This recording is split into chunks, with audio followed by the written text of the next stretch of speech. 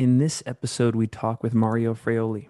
Mario is a well-respected coach, athlete, and founder of the Morning Shakeout podcast and newsletter, which comes out every Tuesday morning. And if you aren't already a subscriber, consider this a recommendation to become one. We cover the Boston Marathon race weekend, gateways into ultra running, the future of our sport. We dig into the behind the scenes of his content creation process at the Morning Shakeout. We look into his thoughts on consistency, inspirations for the work he does. We get into his coaching background, and he gives advice for newcomers that are trying to break into the profession.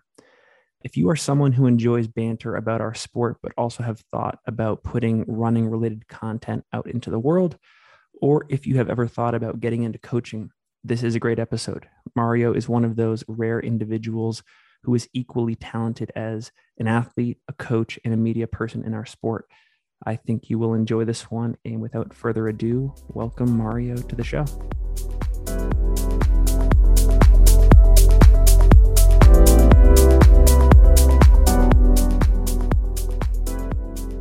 Hey, Mario, welcome to the Single Track Podcast. Thanks so much for having me. Yeah, so I had a couple questions prepared for you, but I want to address the latest thing that's hot off the press, and that is the Boston Marathon. Can you walk us through what inspired you to return there, what the weekend was like, and if you want to talk about the training and the lead up and the race itself, that'd be great too. Sure. What's today? Thursday, we're having this conversation. So I guess I'm 3 days removed from the 2021 Boston Marathon, the first ever fall Boston Marathon. It was my fifth time running the event, and I decided that I wanted to do it this year because it was in the fall.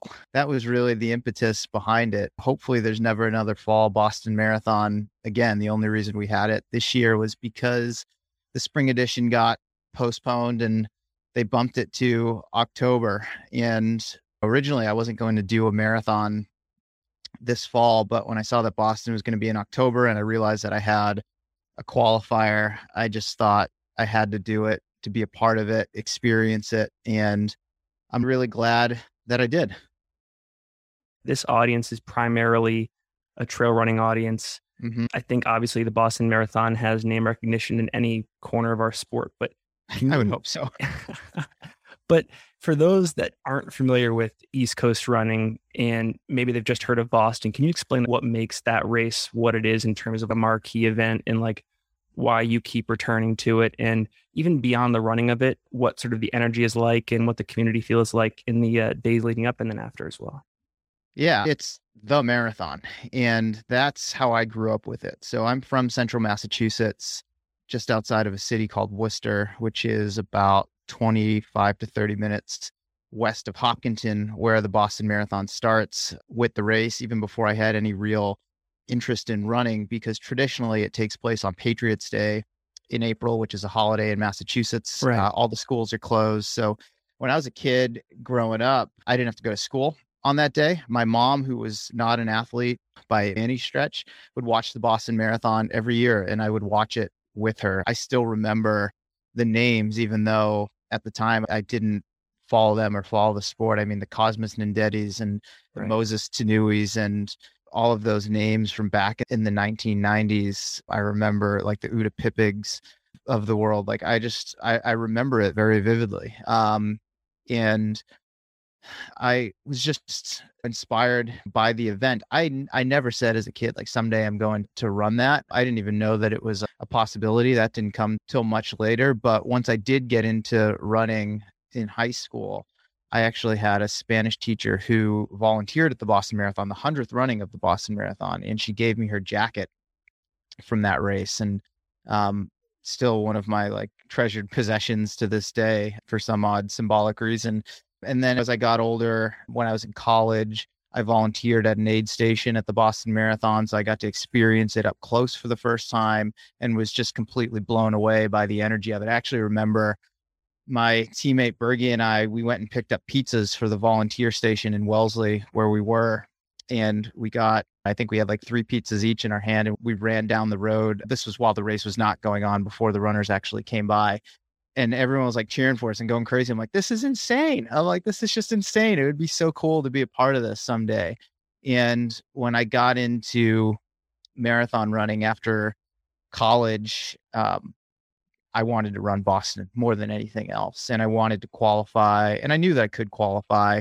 So I did. I ran the Vermont City Marathon 2007 and qualified for the Boston Marathon, ran it the next year in 2008 for the first time.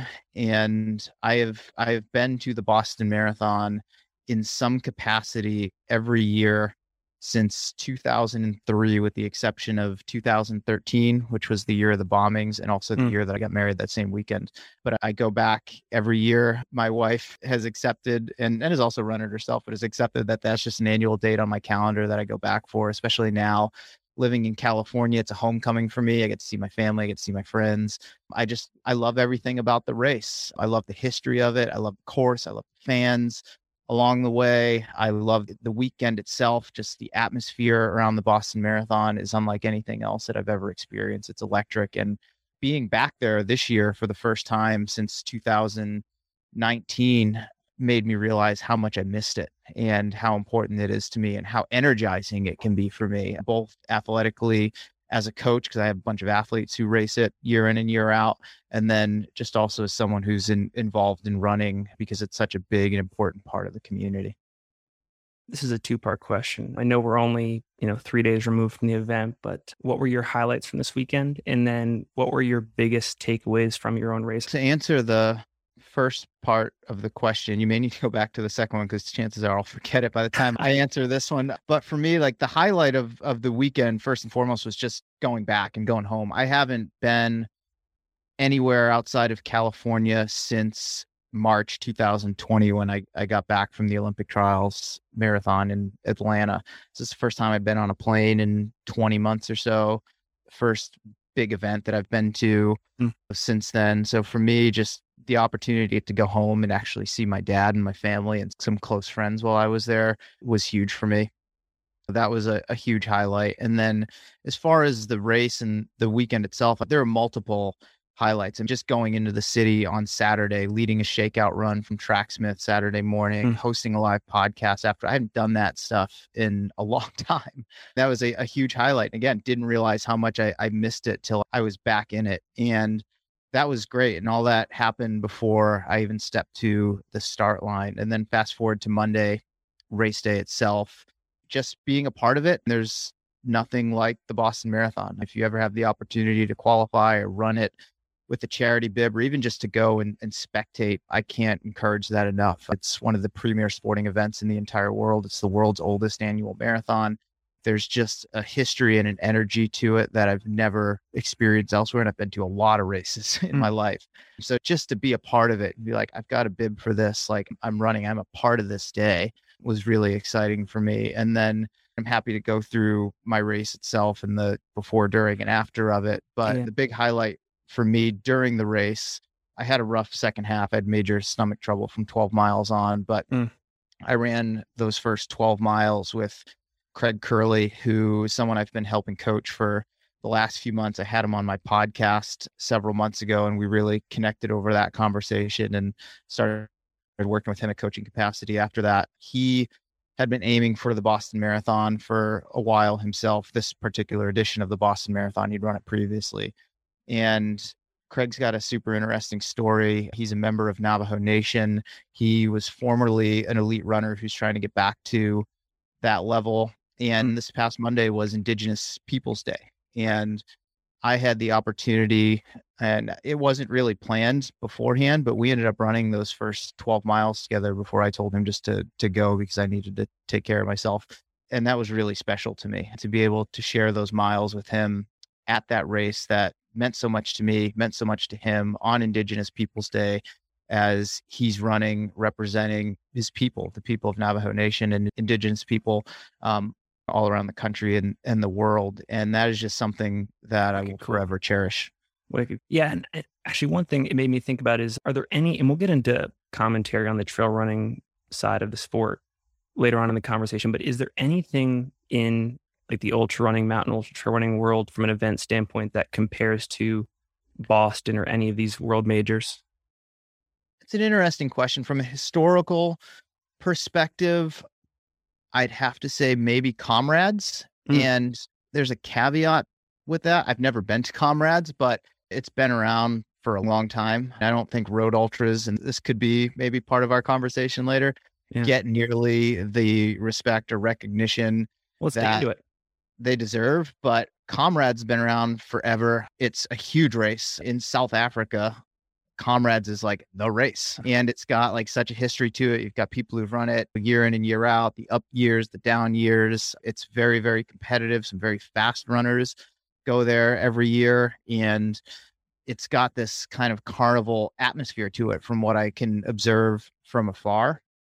And I think that combination of the atmosphere, but also the history, really separates it from any other event. A lot of people say, oh, well, UTMB at Chamonix. Yeah, to some level it does. It's big for a trail race, and you've got this tiny town. It's the biggest thing in this tiny town. It's got a great energy to it. And I've been there multiple times myself, and it's cool, but it's still like relatively new. And trail running, ultra running as a competitive sport has been around for a while. It's really certainly hit its stride in recent years. And that event in particular has gained a lot of prestige, and it gets a lot of top athletes and recognition, and it has some similarities to something like Boston. But I think Comrades is probably going to be the closest thing, just in terms of history, depth of competition, the importance that it carries, and then also the atmosphere of the event itself. Yeah, I think you hit the nail on the head too with the statement that road ultras get far less fanfare and media recognition compared to the trail stuff. Like, I consider myself to be a big fan of the sport. And when I think of road ultras, I think of either Zach Bitter or Camille Herron running around on a track, or that's like the extent of it. So why do you think it is? I mean, they're not as sexy in a lot of ways. Look at this social media driven world that we live in that's very visual. You see photos from Chamonix or other mountainous, beautiful, natural environments. And why wouldn't you want to go there? It looks incredible. The terrain is very challenging. They're also very beautiful places. And I think you have a lot of trail and ultra runners who don't really like to run on the roads for whatever reason. And I think with the road, it's not, it can be an adventure in its own way, but it can be repetitive as well. A lot of road races have multiple loops. People are like, well, if I want to, go for a run all day, I'd rather be in the mountains and exploring a place rather than running loops on a road. I think that's what's cool about Comrades is it's point to point, and it varies year in and year out. So it's got that going for it. I don't know. There's definitely less appeal, aesthetic appeal, I think, to a lot of the road races. But also, if you look at the competitive side of the sport, especially now where you're getting faster and faster athletes into it, some of them might want to stay on the roads and chase like a fast 50K or 100K a la Jim Walmsley or Camille Herron, that sort of thing. But you also have a lot of folks who are getting into the sport at a competitive level who want to get away from that stuff and want to get away from chasing splits and chasing times. And you can do that on the trails and in the mountains. And there are just a multitude of reasons, but those are the biggest ones that jump out to me. I think about Ricky Gates' Every Street San Francisco Challenge. This would be like logistically impossible, but if you could somehow shut down an entire city and have runners basically do like 100 miles or 50 miles through all the coolest areas of a city, I could see that being interesting from a fan standpoint, because obviously you can check in at the runners by just like navigating across the city to another road, and it'd be easier to follow than like a Western States, I think, but you'd have to, logistics would be crazy, and it's hard enough to get like Boston, the cops and all those services put together to close down roads. So, right. It's really challenging. There's so many layers of bureaucracy that you have to jump through to do that and shut roads down. It's costly. It costs a lot of money. So you can do that with a big event like the New York City Marathon and shut the city down. You've got 50,000 plus runners and sponsors who want to support the thing. But imagine trying to stage an ultra, and people do this loop all the time. If you run around, I think it's Manhattan. Yeah. A loop of Manhattan is about 50K on the nose, and people do it all the time, like just as a run, and you have to be self-supported and navigate it yourself. But if you were to actually make a race out of that. I think a lot of it is on some bike trail and stuff. You definitely have to shut down some roads. You'd have to, one, get a lot of people to do it. You'd have to get sponsors involved. But to your point, I think it's super cool. It's like, hey, we're just going to do this like lap of Manhattan. Happens to be like 50K type of thing. I think that'd be really rad, but there's also challenges in just trying to make something like that happen. Awesome. Well, one of the many things that's cool about your situation is that you have your hand in basically every area of running, from a media standpoint, from a coaching standpoint, from a participation standpoint. And I want to zero in on trail running. I'm curious, what are you excited about most in the sport of trail/mountain ultra trail running right now? Just how much excitement there is around it. I feel like every year the sport, and when I say the sport, I mean the elite/competitive side of it, is growing. You've got more and better runners getting into it. You are seeing more depth at races. You're seeing more investment from race directors, from brands into the events themselves, the athletes, some of the prize purses. And it's getting to a point, not getting to a point, it's at a point, and it's only going to grow, where it's considered a legitimate sport with depth in it. And people who win races can legitimately say like they're one of the best ever. And I think there've been, through the generations, lots of great and fast ultra runners, but there's usually, a one-off here and there, like a Ted Corbett or like a Koros or something like that, or like a Scott Jurek who dominates Western States like year in and year out. But now you're just seeing much faster athletes, much better athletes who are shattering records left and right, whether it's on the trails or on the roads. But the big thing is you're seeing much more depth. These races are getting more competitive. They are races from the get-go. And I love that, just as someone who's been involved in competitive running at all levels for over 20 years now, 24 years, I guess, since I got started in high school. And I love seeing that. I love seeing it turn into a legitimate sport that people are starting to take more and more seriously on a number of different levels. How far away do you think we are, maybe in terms of years, from like a critical mass of collegiate athletes saying, I'm going to make the jump right from college to the trails, as opposed to I'm going to go run for like Hanson's Brooks, try this whole marathon thing, and then when I'm like 32, I'm going to go to the trails?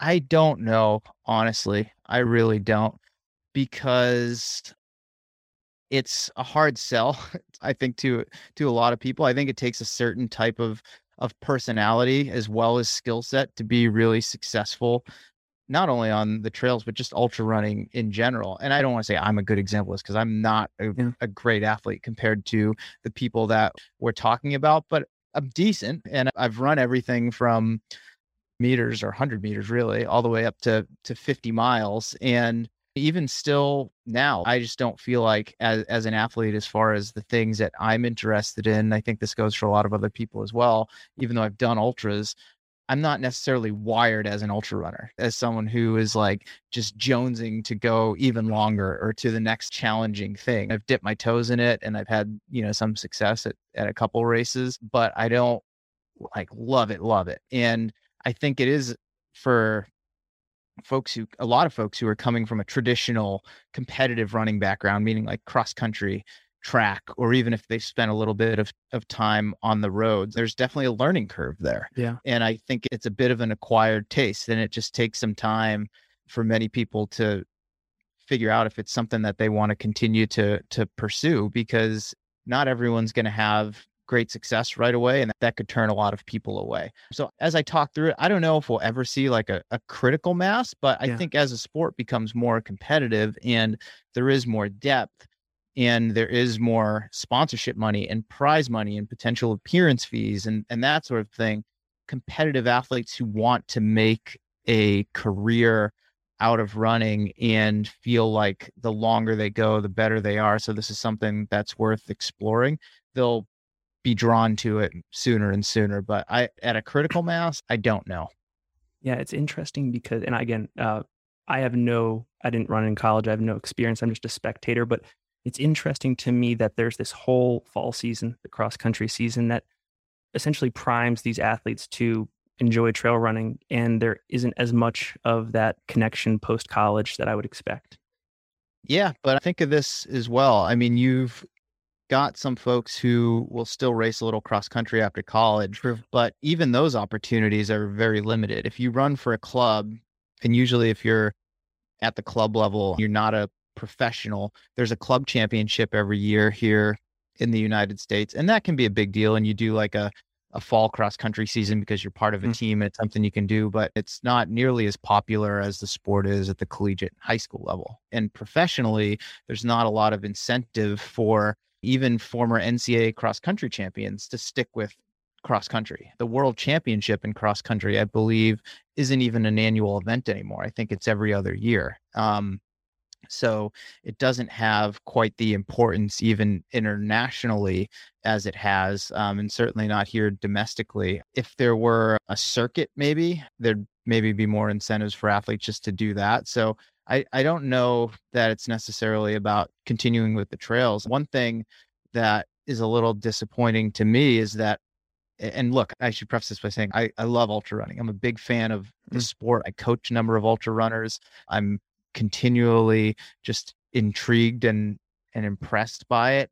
But I'm also very upset that a lot of sub ultra distance trail races aren't that competitive and aren't really emphasized quite as much as the ultra races. It seems to be like people jump up and it's got to be like super long and super challenging, or it's not worth the attention. I was stoked to see that the marquee event at Broken Arrow a couple of weeks ago was the 26K, which ended up being like 23 or 24 because they changed the course. But I love that that was the marquee event, that's where most of the pros went. That was the most competitive. That was where the prize money was. That was where the media coverage was. I love that. That was great racing. And it was sub 2 hours for the men, I think 2 hours, 20 minutes for the women. And we saw some just great competition and great racing. And it's like, yeah, maybe, 24K, like doing a loop doesn't sound as challenging as doing like 2 of those loops. And it's not as hard from a duration standpoint, but I love the intensity of competition. I love just close racing, and it's natural and expected that over longer races, people are going to spread out more, and that head to head, battling for 10, 15, 20 hours, it's less likely than it is likely to happen, right? But over a 23K race, people are going to be pretty close through most of it. And you've got to stay on your toes. And I love that. And I just wish I'll just speak about the US scene here. I wish there were more emphasis on some of those shorter distance trail races that aren't ultra distance. There are national championships on the trails from 10K, half marathon, I think marathon, all the way up to 50K or so. But those shorter ones, some of them can be competitive, which is great. I love seeing it, but they never get the media coverage, that Lake Sonoma will get, or Western States will get, or name your ultra will get. But there's some great racing there. You've got a guy like Joe Gray, who actually won that race at Broken Arrow and I've lost count of how many national titles at this point, and great world championship performances and national teams and things like that. And people know who Joe is at this point, right? Because he's done so well. But I still don't think he gets nearly the credit that he deserves for how good of an athlete he is at those sub ultra distances. People are like, oh, he should move up. I'm like, no, why should he move up? He's really freaking good at the short stuff. He knows his specialty. And that's like saying Courtney should move down to like the 10K. Yeah, exactly. And it's like, no, I don't think Joe needs to move up because that would raise his profile or make his accomplishments that much better. I think people should just pay more attention to what a guy like Joe is doing and just how dominant he is at these things and just how hard it is to beat him. I think your example of the Broken Arrow Sky Race weekend is perfect. And it actually reminds me, I was talking to Dylan Bowman on a previous episode, and he's pretty confident that the gateway to growth for this sport in the US is that sort of ramp of sub ultra distances and introducing that to a US audience, because by contrast, it's so common in Europe. You don't have to jump right to a 50K like you do here. There's that whole Solomon Golden Trail series, etc. I think that would be a good thing for us to think about here. Yeah, well, just speaking of my background, coming from cross country and track and the marathon, it already exists there. Yeah. Not everyone gets into the marathon right away. Some people do get into running late, or they go to the marathon right away and they have some success, and that's where they make their mark. But you have a lot of folks who come up from racing 8K, 10K cross country. They're racing 5K, 10K on the track. They move up and start doing some road racing. They get their feet wet in the half marathon and establish some competency there. And then they move up to the marathon, which, as far as let's call it the Olympic program goes, and I don't mean just like at the Olympics, but just that range of events, let's say like 1,500 meters up to the marathon. I mean, look at Eliud Kipchoge. He's the best in the world. Well, before he was the best marathoner in the world, he was an Olympian and world championship medalist at 5,000 meters. And he's a great cross country runner. And that was his upbringing in the sport. And then he moved on to the marathon and he's been super dominant. And that's where he's established himself. And I think the same sort of thing can happen in trail running. There's no reason that it can't. Introduce people to trail running in an approachable way. Get them to do a 5K or 10K race. And to be fair, a lot of the events that we see here in the States and certainly over in Europe, they have a range of events that usually have something shorter. And I think that's great. And I think that's just a great, let's call it gateway, the longer stuff. And maybe you'll have folks who are like, I don't want to move to the longer stuff. I like the short stuff. And they're still in the sport. Whether they're competitive or not, they're still in the sport. They go to events. They're part of a community. But yeah, you're going to have a number of people who, if that's their intro to the sport, whether they're competitive or not, curiosity very likely may get the best of them. They'll be like, well, this 10K, trail race or this VK that I did was pretty cool, but it was over pretty quick. I'd love to see if I can go like a little bit longer. And then they start exploring the ultra distance racing. So I do think it can be a bit of a feeder system. And I think that's a good thing for just the long-term health and vitality of the sport. But bringing it back to the competitive side of things, because again, like that's where my main interests lie. I'd love to see more folks who are keyed in on these longer distances drop down and do some shorter distance trail races. And to some degree, if people are comfortable with it, dip their toes in the ultras to see if it's something that they like or something that they can be competitive in. It doesn't mean like once you go there, that's all you do. Yeah. Yeah. I think we've already been throwing out a lot of examples here, but is there anything else that you believe isn't big now, but it could be big in the future of our sport? I think here in the US, back to Broken Arrow, I think is a great example of it. Stuff like the VK, it's very approachable from, I think, just a distance standpoint. Someone looks at that and they're like, that looks really freaking hard, but it's only 5K. I'm not going to be out there for the entire day or multiple days. Like I can wrap my head around that. And from a competitive standpoint, someone can look at that and be like, well, that's cool. I can race a VK for 40 minutes to an hour and get a good hard effort in, be in an actual like race the entire way and have to be like on the gas the entire time competing against other people, which again, doesn't always happen in the super long races because things spread out a bit more. And, do something like that and have it be, it also I think it makes for good viewing. And that's the other thing too, is like, you want to get people paying attention to trail and ultra running. Well, get them to watch a really competitive VK. Not everyone's going to tune in for a 20-hour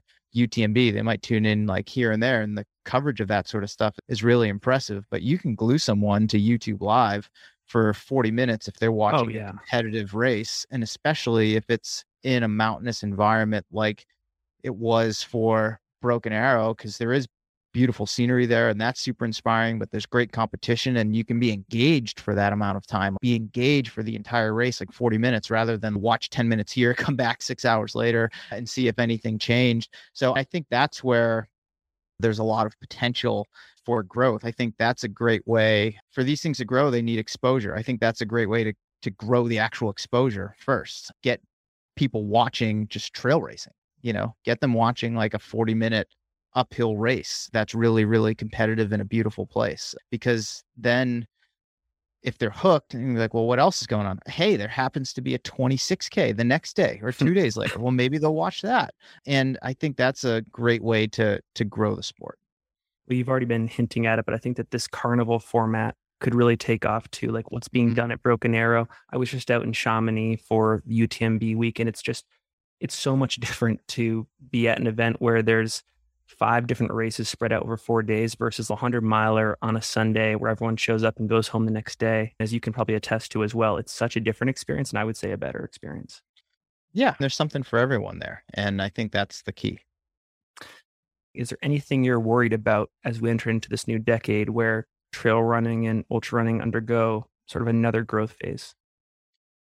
The two biggest things that I'm worried about, one of them is almost exclusively on the professional / elite side of the sport. The other one is more about the sport as a whole, certainly the elite side as well, but I think it trickles on down. So the first part is just as the sport gets more competitive and more money gets pumped into it in the form of sponsorship, appearance fees, prize money, that sort of thing, that it worries me that there is no comprehensive drug testing program here in the US and certainly around the world. And I did a whole podcast on this with Dylan Bowman and Jason Koop for Koop's podcast a few months ago. So you can check that out. But there hasn't been any real progress made there. And I feel that the longer we go without there being any progress being made there, the harder it's going to be to unify it all. So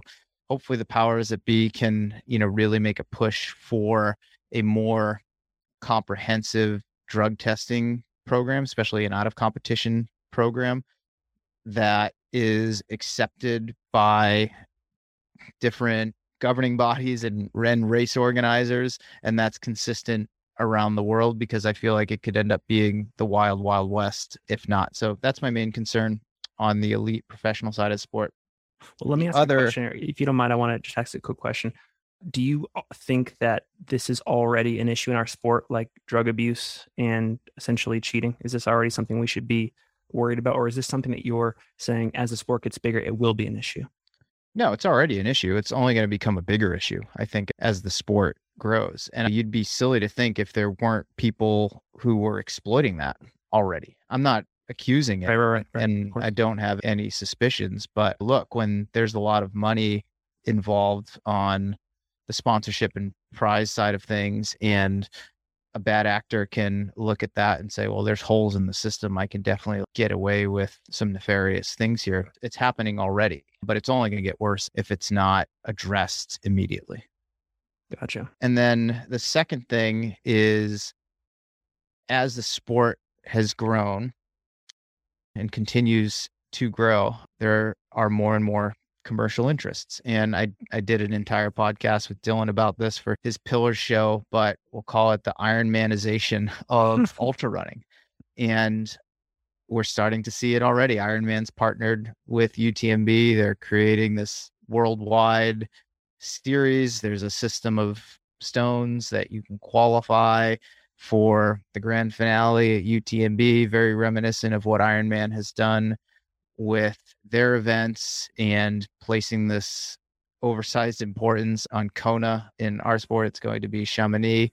And I think there are some benefits to that, but I also think that it really can hurt what makes the sport so special in the first place. And some of that is just the grassroots event nature of it. Certainly here in the US, it's a little bit different, or, in other countries, because you can have some bigger events, but I think it certainly affects that. But then also I worry that it's going to be like the McDonald's of ultra running, where they all look and feel the same, and the quality is not terrible, but it's not over the top great either. And there are implications there for, I think, the elite side of things. But I also think it can definitely be a bit of a money grab on one hand. And I think that ends up hurting some of the spirit of the sport and what people like about it in the first place. I wonder how much this remains an international thing where you confront this issue once you leave the US, because I know Bob Crowley, who is the former director of ITRA, he described US trail race directors as this big group of wild Mustangs that couldn't be tamed. And I wonder if that culture persists despite this, and maybe UTMB and all of these big brands, they only end up corralling one or two races that were difficult to get into anyways. And so American runners don't see much of a change because they weren't traveling internationally en masse that much anyways. And again, I could be totally off here, but I'm just speculating. Yeah, I think there's some truth to that. There's definitely a difference between how the sport is run outside the US versus here. Again, like on the trail side of things, especially, the events tend to be much smaller here because of land use restrictions. And that's something that may never change, or is going to be really, really hard to change. So it'll be hard to, have these massive events here in the US. But I worry about, I shouldn't speak for anyone else. I worry about a huge organization becoming so big that it ends up, I mean, if you look at Ironman now, there's so many events around the world that there are a number of them that don't have pro fields. You have a number of them that end up having very thin pro fields, and this is like a professional elite problem, but then you create these situations where pros will cherry pick events, see where they can like most easily get the points that they need to get to the grand finale type thing. And I've just never been a huge fan of that. But I've also seen like just the quality of the events as far as how they're run and the experience of the participant. And this goes for anyone who's participating. Like sometimes as the events get bigger and as they get like McDonaldized, as I say, that quality goes down, especially the events that get acquired. I mean, I've seen it happen a million times in triathlon. I worked for what was Competitor Group that owned the Rock and Roll Marathon series. And I've seen what's happened to that series and just the quality of some of those events and even just some of the history of those events, like that have been taken over. They don't even look the same. And I worry about that happening in trail and ultra running as well. Right on. Well, hey, I want to transition to talking about the Morning Shakeout newsletter and podcast. This is a newsletter I have been subscribed to for years now. It's a podcast that I tune into with every episode that drops. I know that you serve all types of running audiences, but for anyone that's not familiar, can you describe what the Morning Shakeout is and how it came to be and the rest? Yeah, I started the Morning Shakeout newsletter in late 2015. And it's been coming out weekly ever since then. I think this week was issue 309. So it's come out 309 weeks in a row.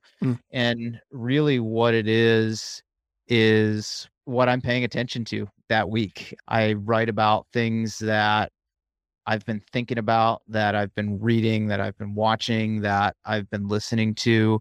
For a while, there was a heavy emphasis on commentary of the sport events and other instances that have been happening, and I've gotten away from that over the past year and a half, mainly because there's just been less events. More and more are coming back now, but I just haven't been as interested in writing about those sort of things.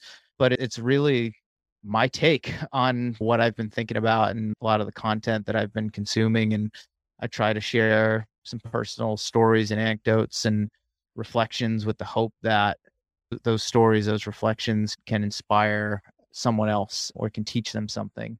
And that's really the basis of the newsletter and what I try to pull out of it each week for people who read it. And then I started the podcast as a complement to the newsletter in 2017. So that's been going just about 4 years now. I think this week was episode 177. And I interview athletes and coaches and other people in and around the sport of running and really try to dig deep with them and learn more about them and what makes them tick. And again, try to impart some wisdom or inspiration for my listeners that they can then apply to their own life. And I really try to make both the newsletter and certainly the podcast as evergreen as possible so that they have a long shelf life. So that's a big reason why I got away from doing commentary on events. I mean, if my commentary on an event, people may be interested in it, but a week later, no one cares. No one's going back to see what I said about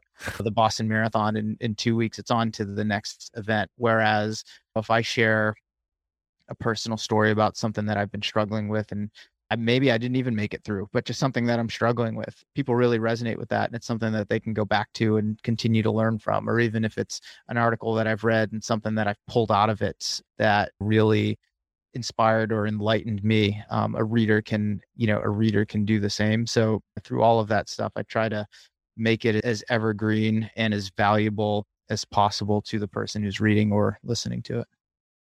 Really like that emphasis on the evergreen, and maybe that helps answer this next question. But you've recorded hundreds of podcast episodes at this point. What do you tend to look for in guests, and what's the formula for an interesting interview? Well, I talk to people that I want to hear from.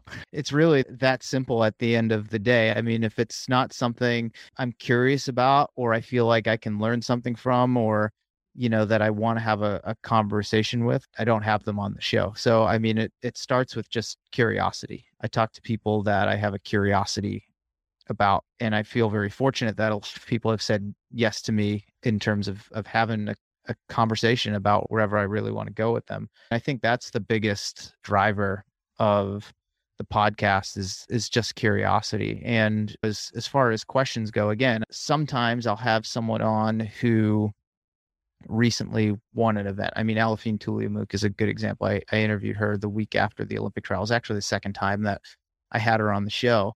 So, I mean, that was part of that conversation was very topical, and it was about that race. But I try to go a little bit deeper than that, and not just talk about, oh, you tell me how you felt at, 5K and how you were halfway and like what it felt like to cross the line, but just give it more context. Talk about the before, the after, how she felt about it stepping away. But that's not usually the case for me. Usually, it's someone that I may already know or have a relationship with, or someone that I'd like to get to know a little bit more.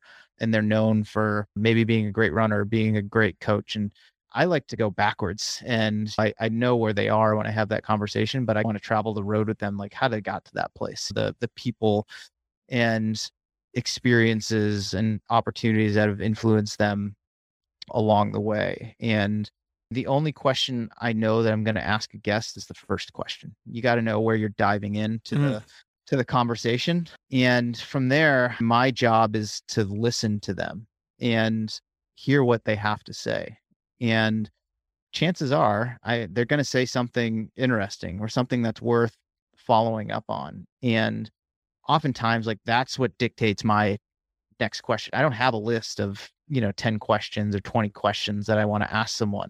My job as a host is to listen to my guest and to follow up on interesting answers. My job is to be curious. I mean, obviously, going into a conversation, I have some idea of who this person is, what they've done, maybe some of their bio, or things that I want to talk to them about, like where I might pivot the conversation when we hit a dead end. But it's never a list of questions that I check off as I'm going along during an interview. There are a lot of common themes, I think, that emerge through a lot of the conversations in terms of maybe the person's relationship to running, how that relationship has evolved over time. If they're an athlete, competitiveness, digging into that a little bit deeper. I really try to get as below the surface as I can with someone, and just curiosity that drives it. And it's having a keen ear and listening for interesting things that they say, and just following up on something that they say that I want to learn more about. And oftentimes I'll ask some version of, can you tell me more about that? And you just get them to go deeper into a topic than they ever have before, or get them to think about something that they haven't thought about in a long time, or maybe they haven't thought about ever before. So that's really like my approach to the podcast and a lot of the conversations that I have for it.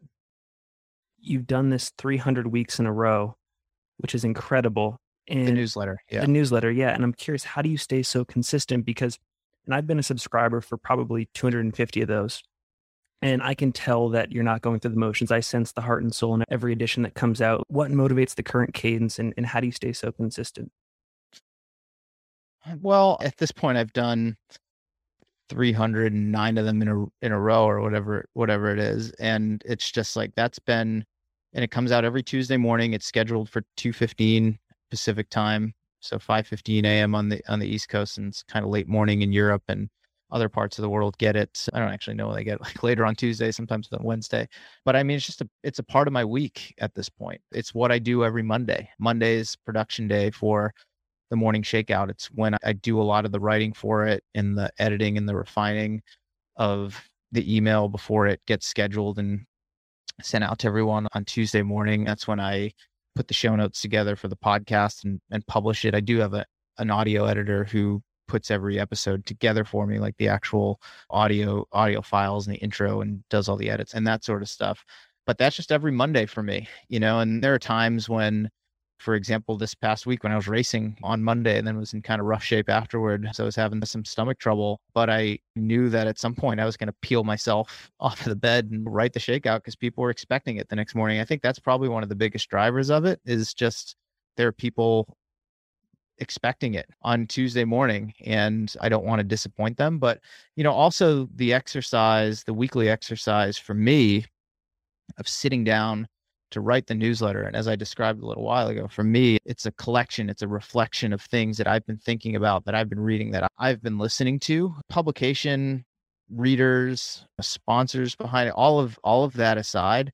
That's one of the most valuable exercises that I do every week, because when I'm sitting down to write the morning shakeout, nobody can bother me. Oftentimes, a good chunk of it is getting written after dinner on Monday night, after my wife has gone to bed, after the phone stops ringing, people aren't texting me, emails aren't coming in, because I have a big block of uninterrupted time, and I'm working on various aspects of it throughout the week. But that's where I have a big block of uninterrupted time to actually process all of these things that I've been thinking about. Okay. And for me, the act of writing is thinking. And so that's me thinking about, these things I've been thinking about, that I've been reading, what I've taken away from them, like podcasts that I've listened to, going through my notes and seeing what it was that I learned from that podcast, or that I found inspiring about it, or that I think other people or myself will find interesting about it, and writing those things down. So it's a processing for me and reflection for me, putting it out in the world for other people aside. That's been just a really valuable exercise, and something that I look forward to every week, just to have that chunk of uninterrupted time to be with my own thoughts and to make sense of all these different things that I've come across over the course of a week. Oftentimes in passing, or right before I was to move on to something else, I couldn't give it the attention that it deserves, and to actually give it that attention and then to synthesize it and put it into this one comprehensive volume every week, which then in turn does get sent out to a rather large readership.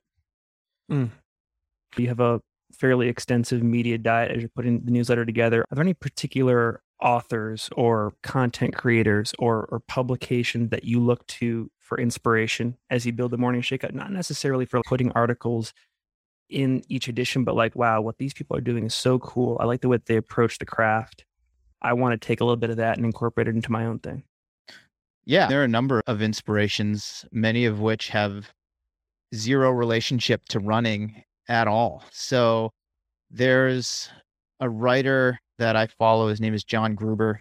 He has a blog called Daring Fireball, and he writes about Apple, the company. And he's been doing this since 2002, I believe. And he does it full time. He has this blog and he has his own podcast, and he doesn't send out an email newsletter or anything, but I just really liked how he wrote about Apple, and just the way that he did similar things to what I was doing, synthesized kind of a lot of this stuff, linked off to things that he found interesting. And I think a lot of my style certainly comes from that. There are other people who do similar things, but he was someone that before I launched the Morning Shakeout that I'd followed for years and still follow to this day. And I really was just inspired by his consistency and just the quality. And that's the other thing that I take a lot of pride in, is just the overall quality of the output. And that's something I was inspired by from John Gruber of Daring Fireball. And then his accompanying podcast, which is very different from my podcast. His is called The Talk Show.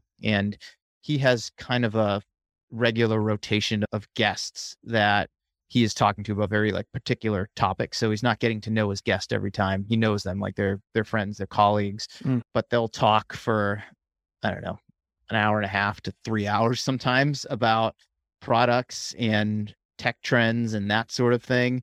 And what I like about his show, and I've since changed this, but this is how I got the Morning Shakeout podcast going, is he has no intro to his show. He does have sponsors and he does his ad reads in the middle of the show and he does them live, but he had no intro to the show. It was just, hey, Finn, welcome to the talk show. And they would get into the conversation. And for the first maybe 20, 25 episodes of the Morning Shakeout, that's what I did. I didn't have any intro at all. It was just hey, Finn, welcome to the Morning Shakeout podcast.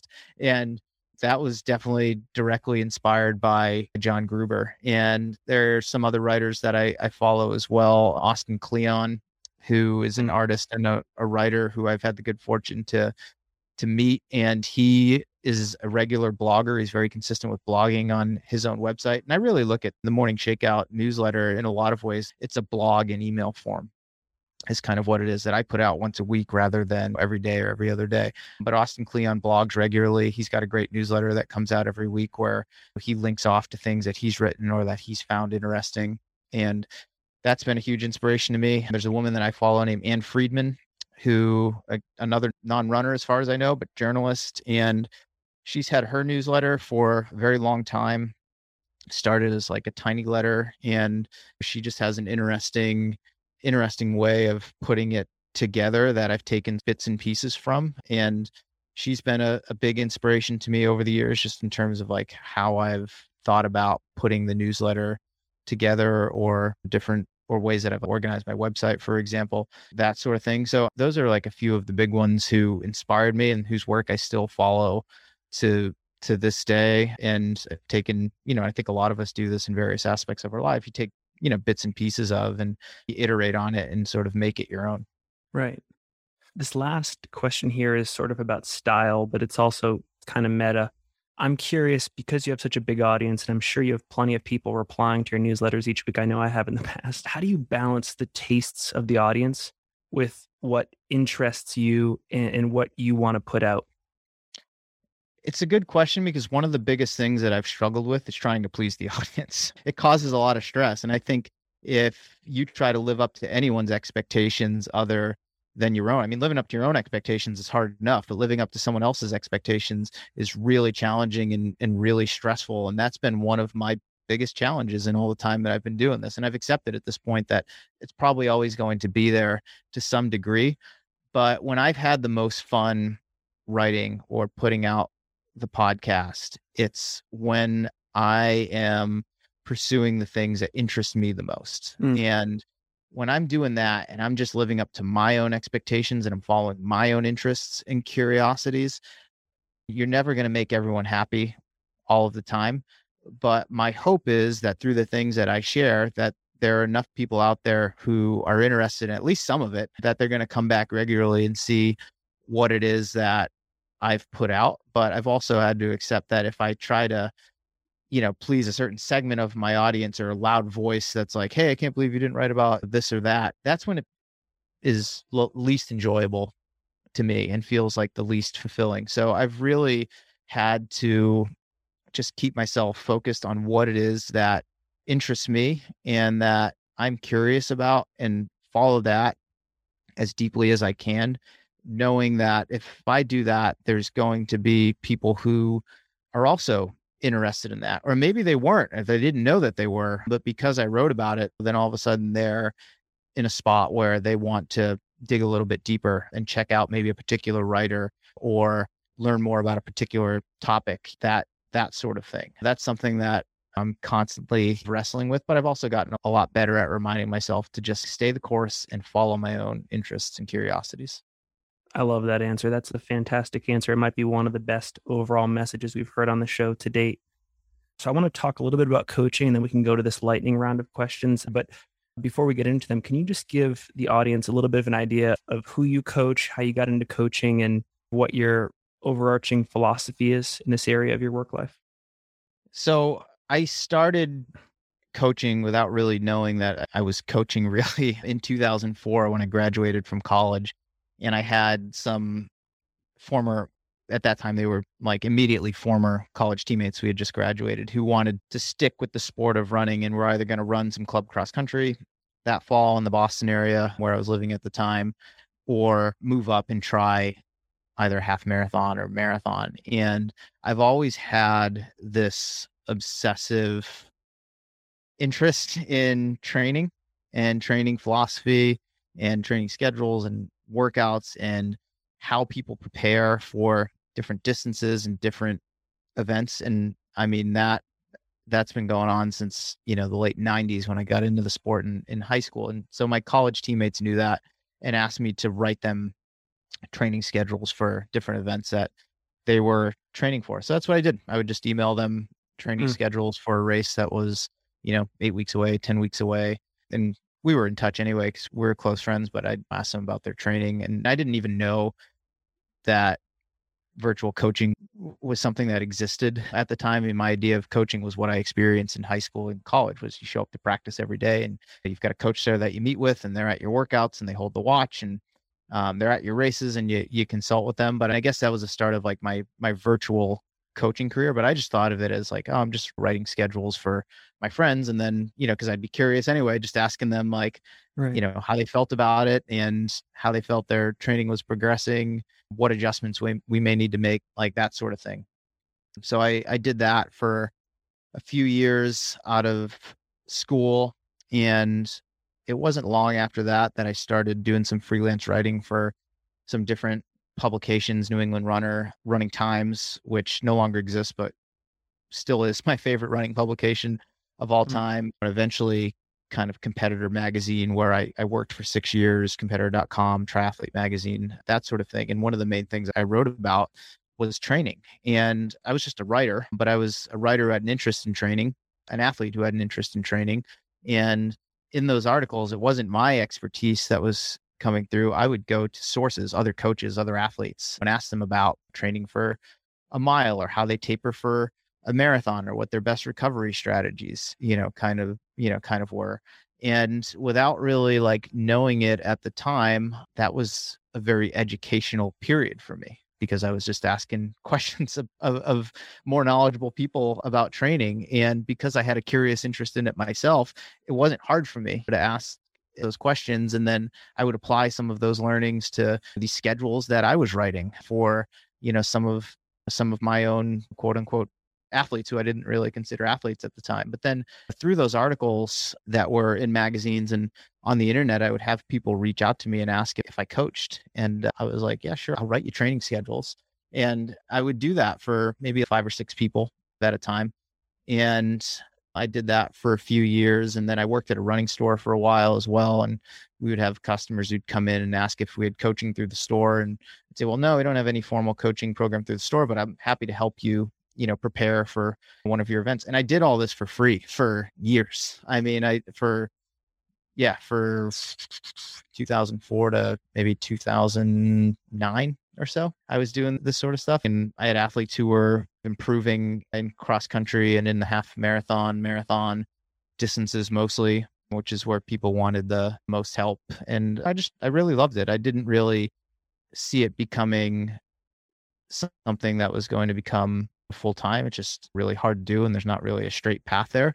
But fast forward to 2016, when I left Competitor, it was to help found a startup here in the Bay Area that was geared toward making virtual coaching more affordable and accessible. And long story short, that company didn't last more than 3 months. And I had to figure out what I was going to do to make a living. And my wife gave me a month to figure it out.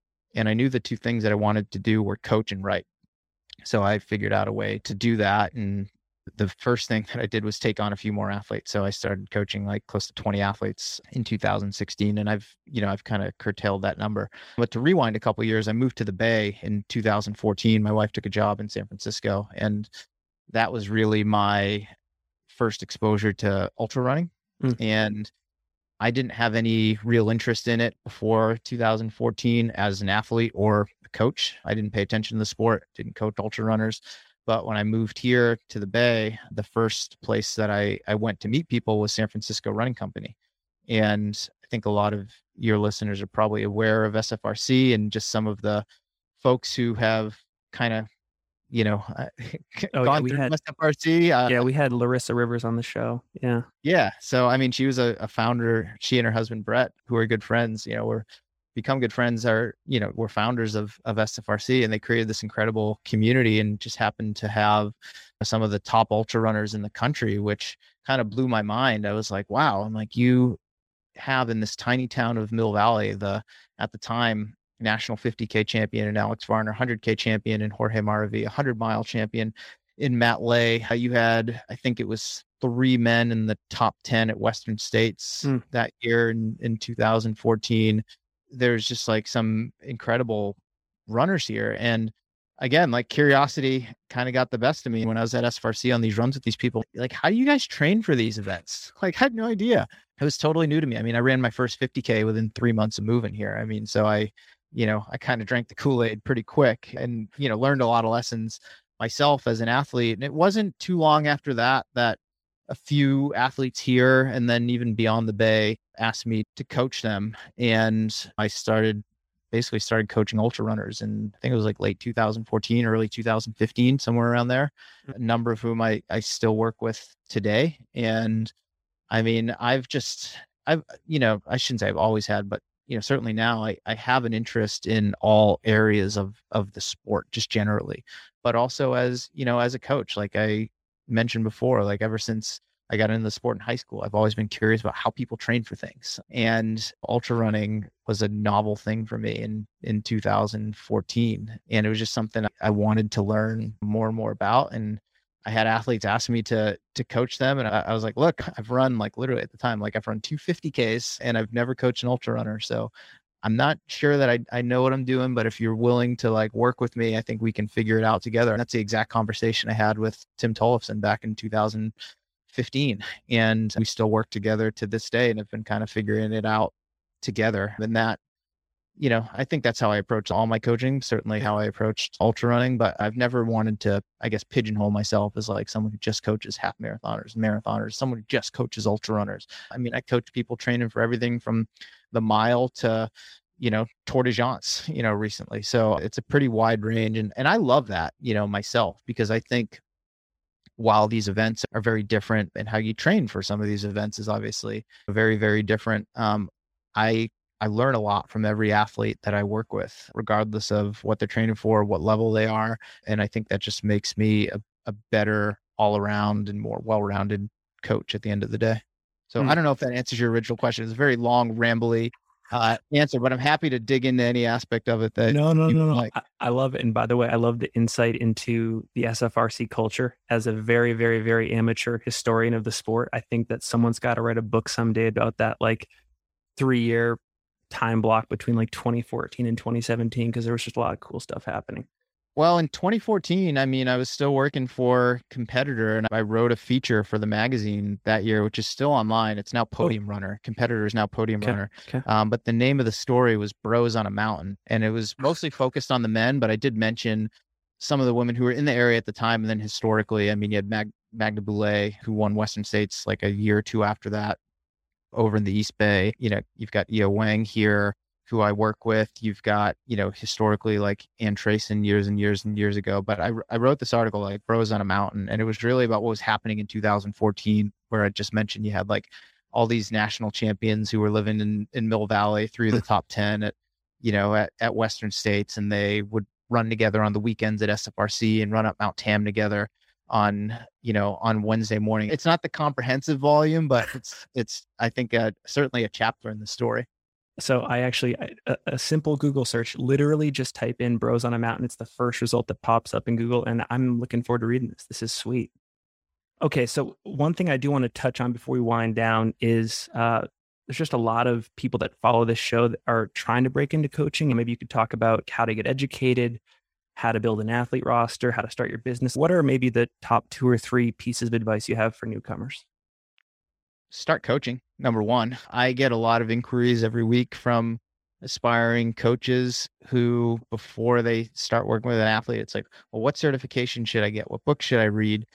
Is this workout better than that workout? Like all these sorts of questions. And I always ask like, well, have you worked with an athlete before? It's like, no, but I want to get everything right before I do. And it's like, look, I mean, I've been doing this for 17 years now. It's a continual process of learning and iterating. But at some point, you just got to start coaching an athlete. And it doesn't have to be a top athlete, and you don't have to be getting paid for it. But I think you need to learn how to work with other people, because coaching is a relationship. It's not a dictatorship where you're like, you do this. And they're like, yes, sir, I will do that. No, it's a relationship. I mean, you need to look at it that way. And the key to any successful relationship, and this goes for coaching too, is communication. So without that relationship, without having someone to communicate with, it doesn't matter what books you read or what workouts you have them do, but you're not really going to get anywhere. So I think you just got to start coaching people and, working with them on a very start slow. Don't have to fill a roster right away. Like work with one person, write them, get to know them, write them a schedule, let them give you feedback on it. Be open to getting that, that feedback. I always look at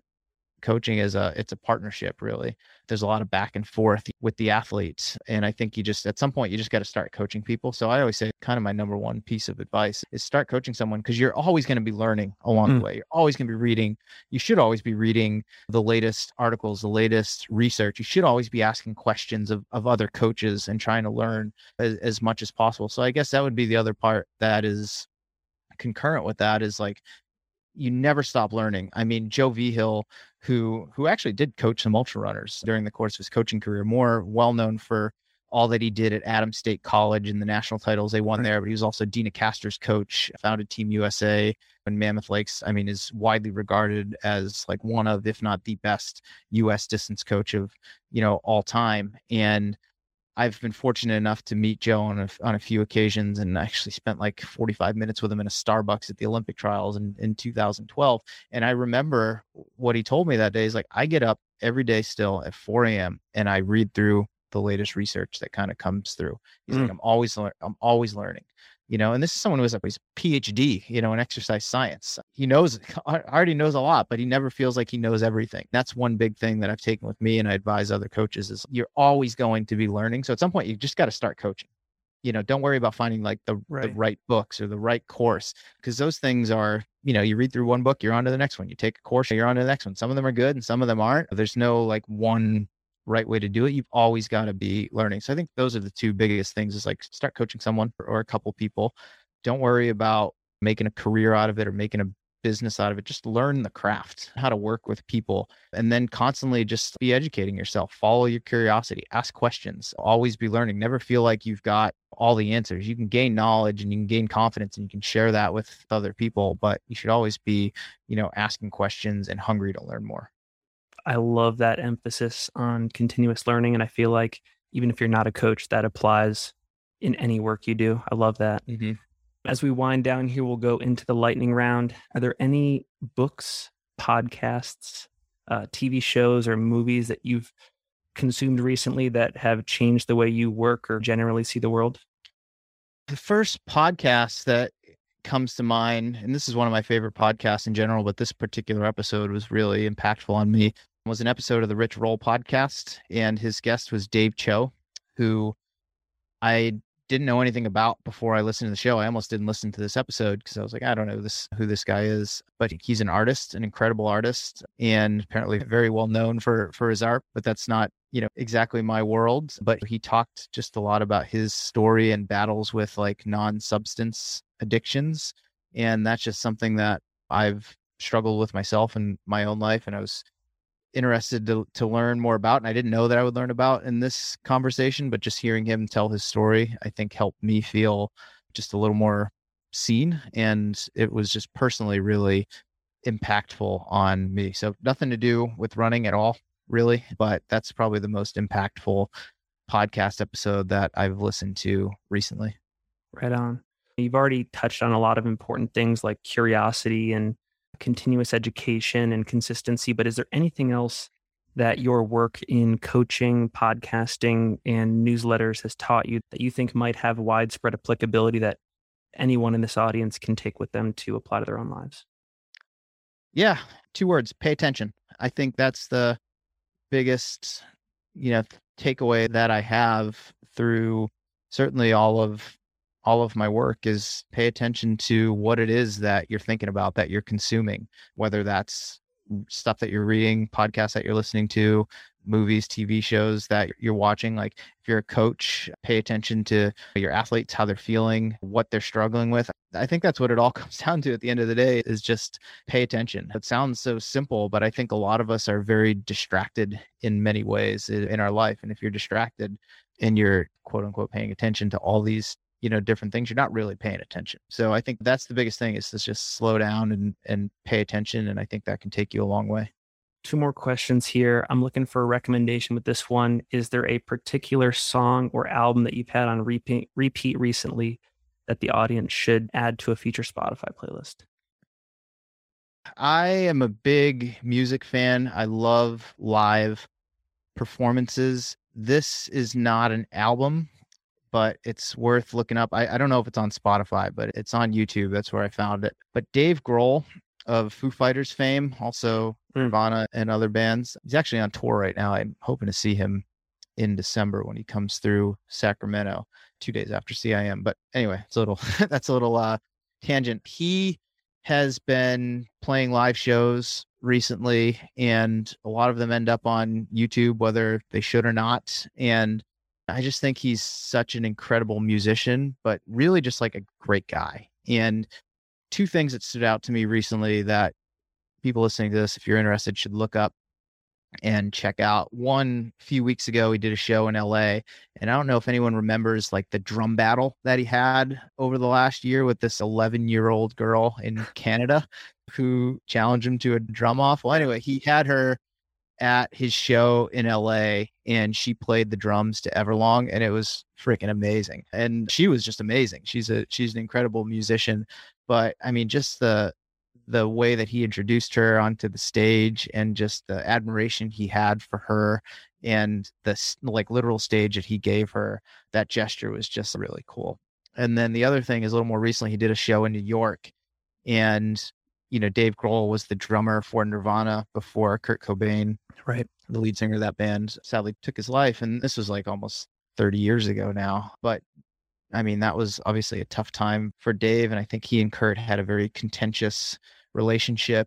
And over the last few decades, he doesn't really talk much about Nirvana or Kurt or their relationship, because I think it hurt really bad. But he seems to be making some progress there. So recently he did a show in New York, and they played, I shouldn't say yeah, I mean, whoever was there, the sound engineer played Smells Like Teen Spirit over a speaker. So it was Kurt Cobain's voice and all the instrumentals except the drums. And Dave Grohl played the drums to that song. And it's awesome. I mean, it's awesome. I mean, he could clearly play that in his sleep. But the cool thing about watching it on YouTube is you can look at his body language, like back to like paying attention. Like these are things that I look for, but you look at his body language, and when Kurt starts singing, you can see Dave just smile, and you can see that it took him back to a place. And not like a big YouTube person. The only thing I really watch on YouTube are like running videos and live music performances. Right. But that's what's cool about a live music performance, especially this one, is you can hear Dave Grohl play the drums, and just listening to that on its own is pretty amazing. But to see him just a few weeks ago, almost 30 years removed or whatever it's been, he hears Kurt's voice and he's hitting the drums, and you just look at his facial expression and he just smiles. It's pretty cool. It's pretty special. So, I mean, that would be my recommendation in that regard. If we can, we will add the link to the show notes. That's awesome. The last question here is inspired by a recent Tim Ferriss episode. I guess it's an old episode, but he's talking to Debbie Millman, who's like this famous designer. And Design Matters. That's a great podcast if you've never listened to it. She's had some pretty incredible guests over the years. I mean, the aforementioned Austin Kleon has been on that show. Seth Godin, who's another big inspiration of mine. That's an awesome podcast. I have listened to that episode of her on Tim Ferriss's show too. Oh, awesome. So I'm curious, what do you want to be doing 10 years from now? I have no idea. I'm not a great long-term planner, to be completely honest. I wouldn't say that I'm reactionary either. If I look a year out, I feel like that's a long time. Just so much could happen in that amount of time. And I also, not that I want to avoid disappointment or not set myself up for disappointment, but I just don't know. I think that allows me to be curious and open-minded to what could happen and what opportunities could arise. If nothing really changes and I'm still interested in doing all the things I'm doing, it wouldn't surprise me to be doing some version of what I'm doing now. But if I look back 10 years, right, to 2011, I'd been in California for a year. I was living in San Diego at the time. I didn't know my wife yet.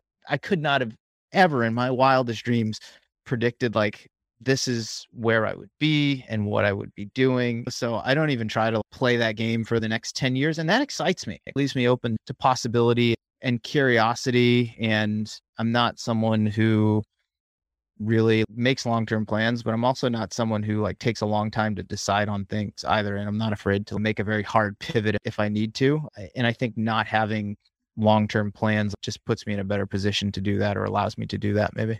That's a great answer. And actually, now that I think about it, it might even be more fun, like you just said, to look back 10 years prior and to try to piece together how you got to where you are now. So maybe that's something that the audience can think about afterwards. Mario, this has been so fun. I cannot thank you enough for your time. Before we head out here, where can listeners find you on social media? Where do you want to point them to?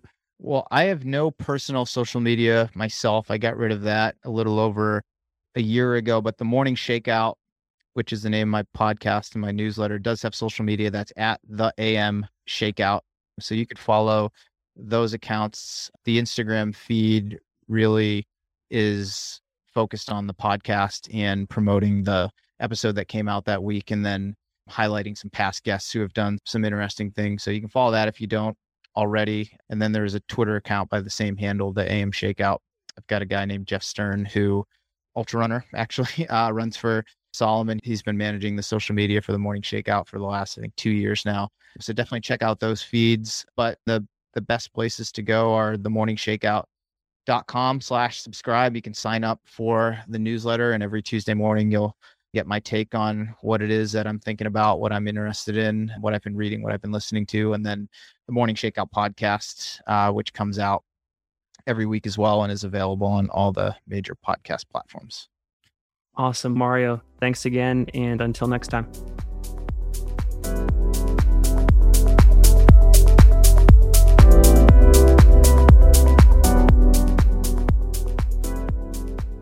That's a wrap. What do you think? Mario is someone I have looked up to for a while. In fact, he's one of the reasons I wanted to start my own thing. So yeah, I'm really grateful he was willing to spend some time with us in this episode. I often like to recap my favorite moments from episodes, and from this one, it's lessons that I think can be applied to anyone's hobbies and or work life. And for me, those were his emphasis on continuous learning, consistency, and paying attention to what you pay attention to. I hope those conversation threads resonated with you as well. As I said in the intro, go subscribe to the Morning Shakeout. You will not be disappointed. Moving on here, just one update from Single Track HQ. The weekly newsletter is finally live, and similar to the podcast, it will go out every Sunday night. What can you expect? Commentary and links to content that will make you a better, more informed trail and ultra runner. To subscribe, simply go to finnmelanson.com and enter your email address in the form fill out there. It takes about 2 seconds. That's all I got for you. I hope you like the newsletter. Looking forward to your feedback, and we will be back next Sunday with more content.